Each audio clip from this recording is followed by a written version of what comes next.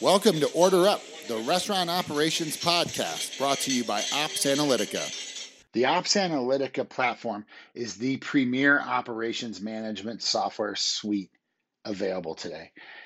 If you care about running great operations, if you care about empowering your employees and giving them all the tools they need to be successful, if you care about having consistent experiences from location to location, if you care about customer satisfaction, if you care about empowering your above store leaders with actual tools that they can use to help manage their patches, if you care about winning, if you care about beating the competition, if you care about being the best, then the Ops Analytica platform is for you.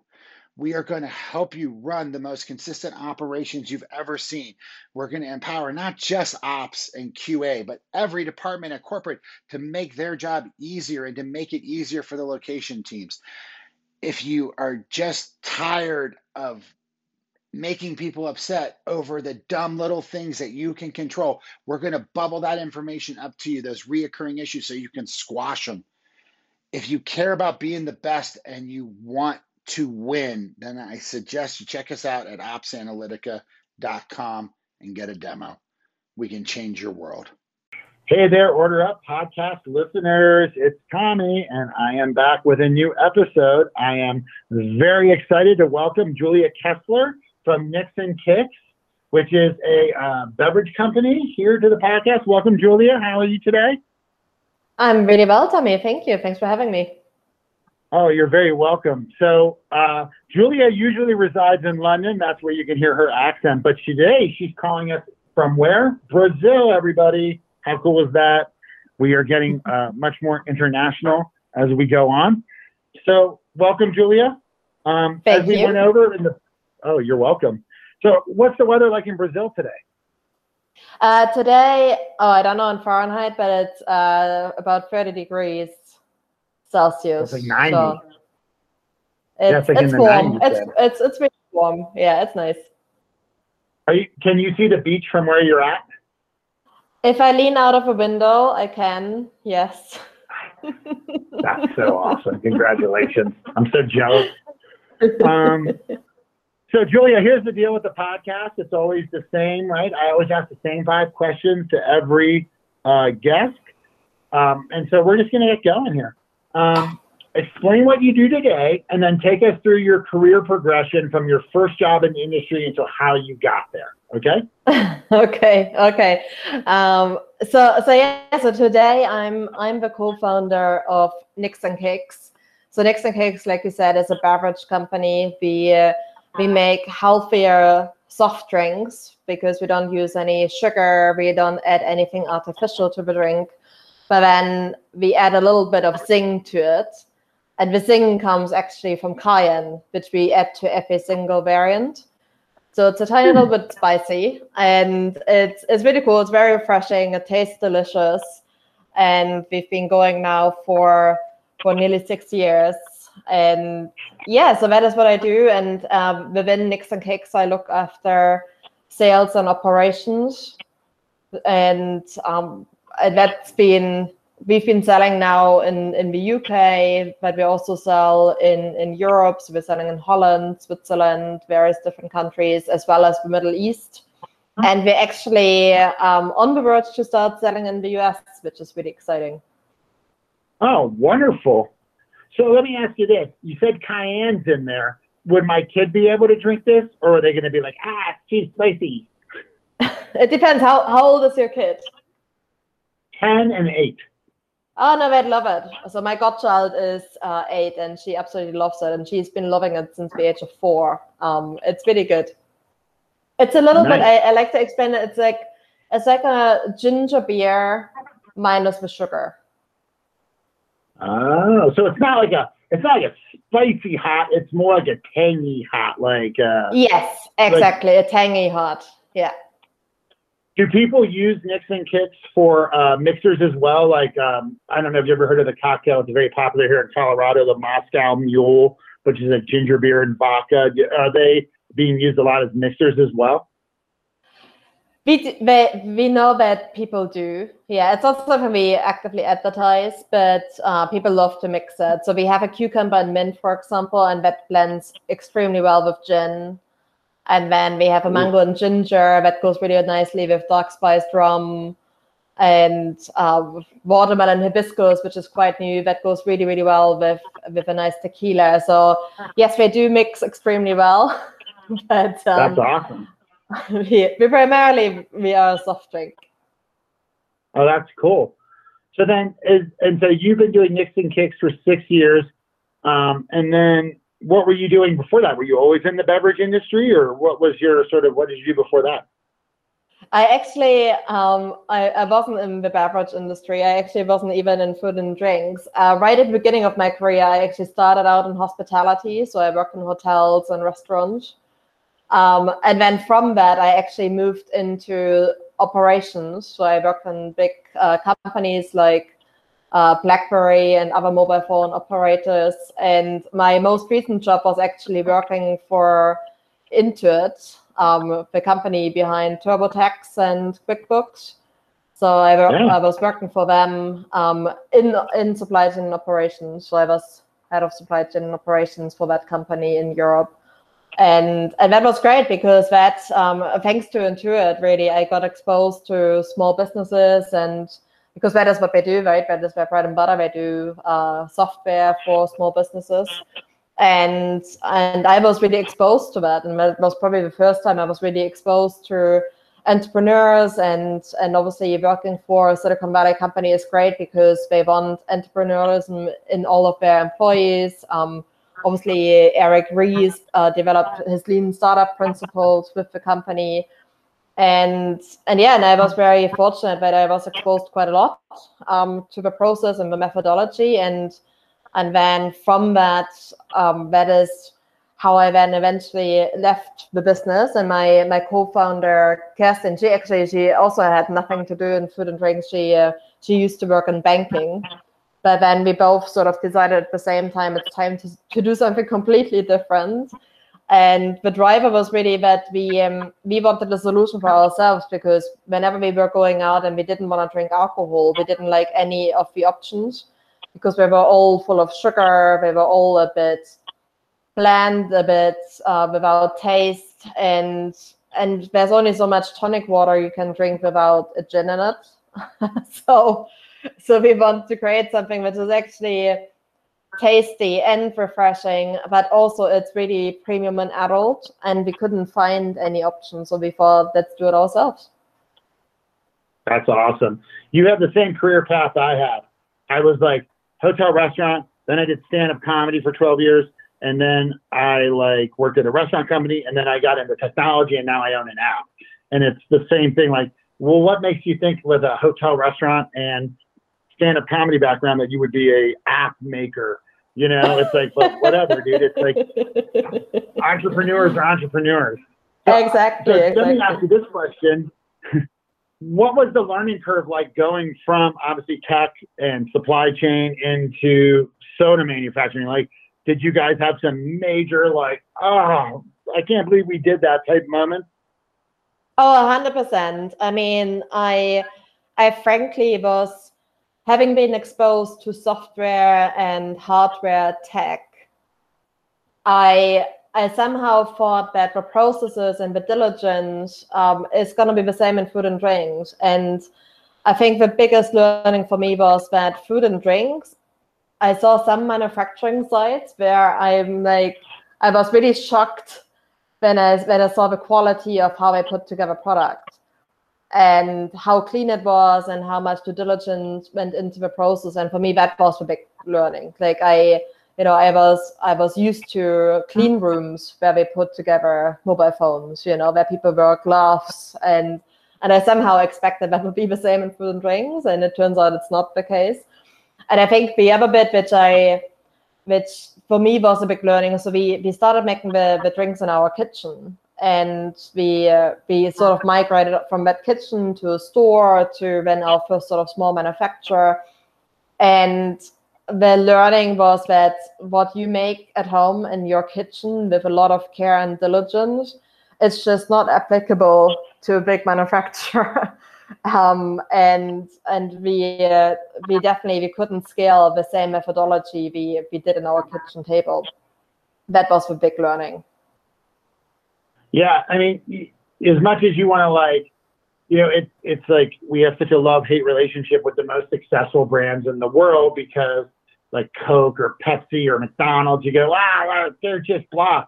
But you got to give them credit in that they got the consistency and the process down that you can get a Coke anywhere in the world and it's always the same, right? And so it is, because it's just to do something, like you have to give them props to be able to do something on that level of scale with that level of like consumerism and that those sales. It's mind-boggling how much goes into it. Oh, 100%. Yeah, I mean, like even like carbonation, right? Like, I mean, I am now a semi-carbonation expert, but getting the carbonation level consistent. I mean, I didn't, before I started doing this, I didn't even know that there are different levels of carbonation. I just thought it's all the same, but you know, it's the size of the bubbles you want to have in your drink and how fizzy you want it to be. And the depending on how much fizz you put into it, the taste is different. And like all of those things I had no idea about. Well, and let me ask, so yeah, that I never even thought about either. I mean, I know like when you have a soda fountain and like the carbonation is going bad, obviously you can tell the difference. But let me ask you this question too. Like you guys are manufacturing in England, I assume. Is that where you're manufacturing? So we have 2 manufacturing sites just because we like to make things really complicated. So we actually have one in the UK and one in Europe. So then, like the flavors, are you using syrups or are you guys getting like, you have mango, you have mint, you have cucumber, you have the blood oranges. Are you actually getting those fruits and vegetables in and then like pressing them to get the juices, or are you using syrups? I'm very curious here. Yeah, so at the beginning, we were actually doing that. At the beginning, we were pressing all the ingredients ourselves, but consistency is a challenge because obviously every harvest is different, you know, and they taste differently as well. So we now use exactly the same methodology any big soda manufacturer uses, which is we make a syrup. And that is, you know, we have a really good flavor house we work with and they make up the syrup and then we just distribute it to our manufacturing houses and then they add water, carbonation, and that's it. It's really straightforward, and that provides that consistency, and that's the only way you can really properly scale it. Yeah, and that totally makes sense. I mean, because you're right, like this mango wasn't ripe, that mango was overly ripe. Well, if I mix them together, where am I at, right? It's not going to give me the flavor that I want. Exactly. Well, cool. So what is the big so question number 2, sorry. What is the big project / initiative that you're working on right now? So our biggest project we're working on right now is our very, very, very first crowdfund. So we've never gone to the crowd for fundraising. We always were very thankful that we have some really amazing angels who gave us money. But this year, for the first time ever, we're actually doing a crowdfund. And that's really exciting because we were always a bit hesitant to go to the crowd because we always want to make sure that we have sufficient amount of distribution points that people who then, you know, buy a share of Nicks and Cakes and can also support us by going to the stores and buy us. And now we are at a tipping point where we're in 7,500 distribution points. And we now feel it's justified that we take that step. But yeah, that's very exciting because it's happening as we speak. So we're going live at the end of next week. So then absolutely get me the link to that and I'll put it in the show notes. And so that people who listen to the podcast, if they want to contribute, can jump on there. So what site are you using to do the crowdfunding? I'm very curious about that. It's a site called Seedrs. Okay. So that's the site. I'm not familiar with it. That's cool. That's exciting. Yeah, the thing about so they're going to get stock in the company, or are they going to get soda coupons, or they get, what will they get? It depends on the size of investment. So you can invest from as little as $10, but if you invest a substantial amount, you might even get a whole bathtub full of Nix and Kix on top of that. Nice. That's awesome. Congratulations. We'll have to do a follow-up podcast in like 6 months and see how that went for you and if it meets your expectations. That's really neat. You know, as an entrepreneur, because I own my own company as well, you know, it's such a double-edged sword for going for the funding, you know, but then it's like growing organically is great when you look at your ownership percentage, but then growing organically requires so much patience. Whereas raising money is like, hey, here's a bunch of free money, but it's not really free. And also it changes your job as a CEO or a founder to be now I'm always out raising money, which we haven't done yet, but I always like think about it romantically, but then I never like do it. But I think the crowdfunding is great because you're not really answering to one guy. You know, you're answering to the mob, and they just kind of know, hey, we're just investing in to help these guys grow. But it's not like they're going to come and tranche back their money if they don't like your numbers or something. Exactly. But yeah, I mean, it depends on how you said that. Like, it depends on how you want to grow your business. For us, it was always about reaching scale, and reaching scale without investment is just near to impossible. It's brutal. It is brutal. Okay. What is the one thing in the industry or your business that's keeping you up at night? COVID and all the different types of lockdowns we have experienced, especially in the UK. It's been very, very challenging to plan because I'm sure that's happening in the States as well. It happens around the world, but it's just really, really hard to predict what the government will do, how the numbers of cases will go up and down. And we supply hospitality, we supply on-premise, off-premise, travel, and it's been a challenge. It's been one of the biggest challenges I ever had to face. Did you see a major shift from obviously your restaurant hospitality space because everything was locked down to grocery and C-store, if you will, convenience store? Yeah, so C-store is actually a really interesting area because actually we always had it in the strategy that we want to unlock C-stores, but C-stores in the UK is really, really complex, really, really difficult to unlock because it's so fragmented. But because of that, because shopper behavior has completely changed and people are shopping more local. So what we've seen in the UK is in the UK, people went from, you know, having a big weekly shop to having one big shop every 10 days. And then what they do is in between, they then top up by going to their local C-stores. And that is an area which we're now 100% target. And grocery has been good for us, but then grocery, what happened with us last year, well, actually with everyone, because of the mad rush to grocery stores back in March, all the retailers, they have pulled promotions for 3 months. And it's actually incredible when you don't have access to promotions, how expensive your basket spend is.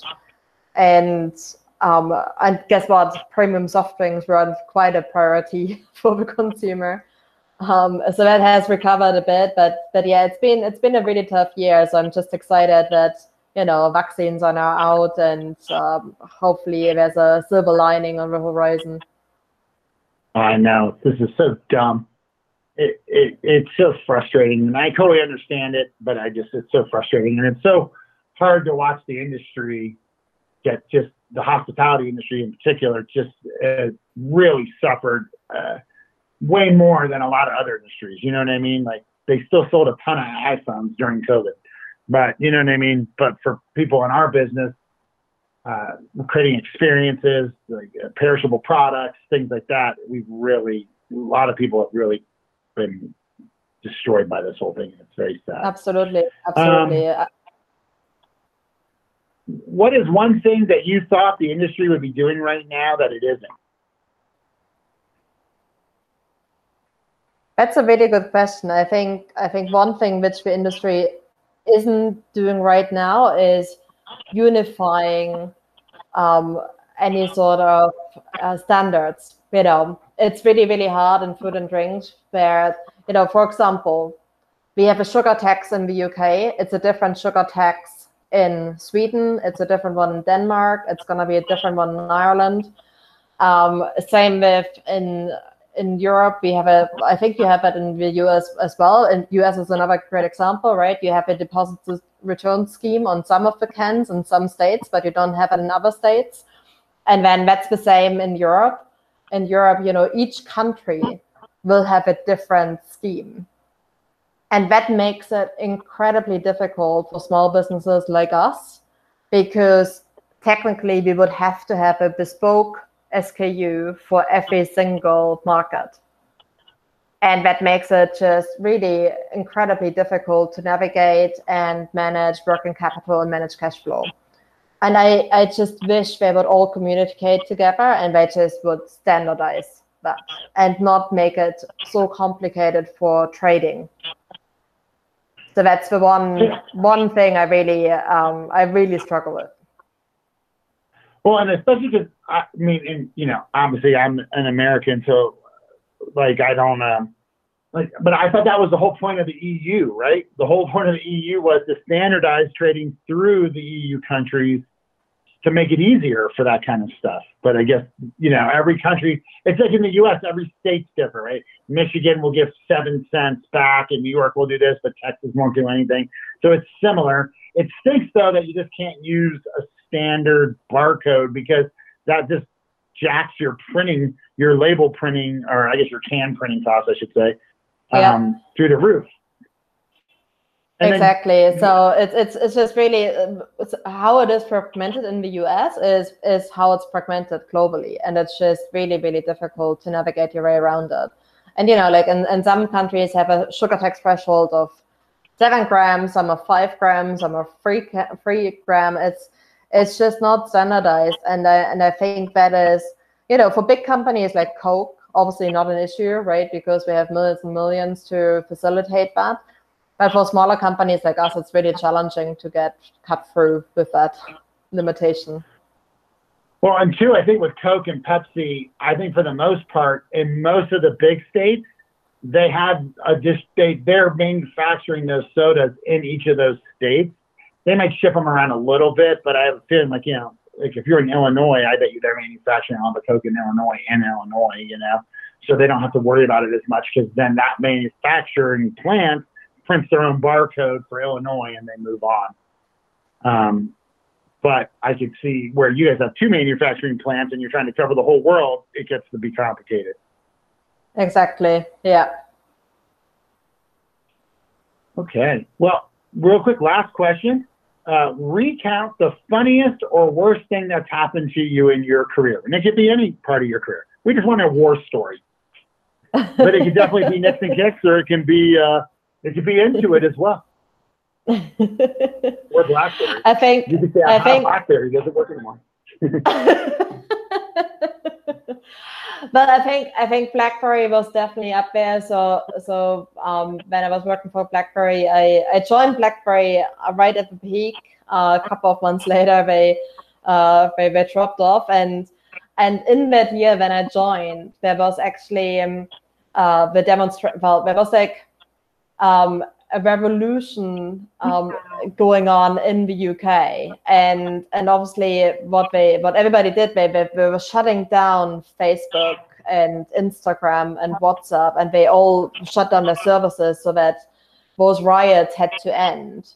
But then BlackBerry always said we never shut down our service, right? Because our service is encrypted, and it's not something we would do. But the backslash we got from that was just absolutely insane. And that was the busiest period. I mean, we had large customers pulling orders left, right, and center. And it was an absolute operational nightmare. We were in war rooms all the time, trying to mitigate the issue. And, the backslash from the press was horrendous. So, yeah, that was a very, very difficult time in my career. I think I was with BlackBerry for less than 6 months, and I had to sort of help out with that issue. And that was very tough. That was very challenging. I never even knew that.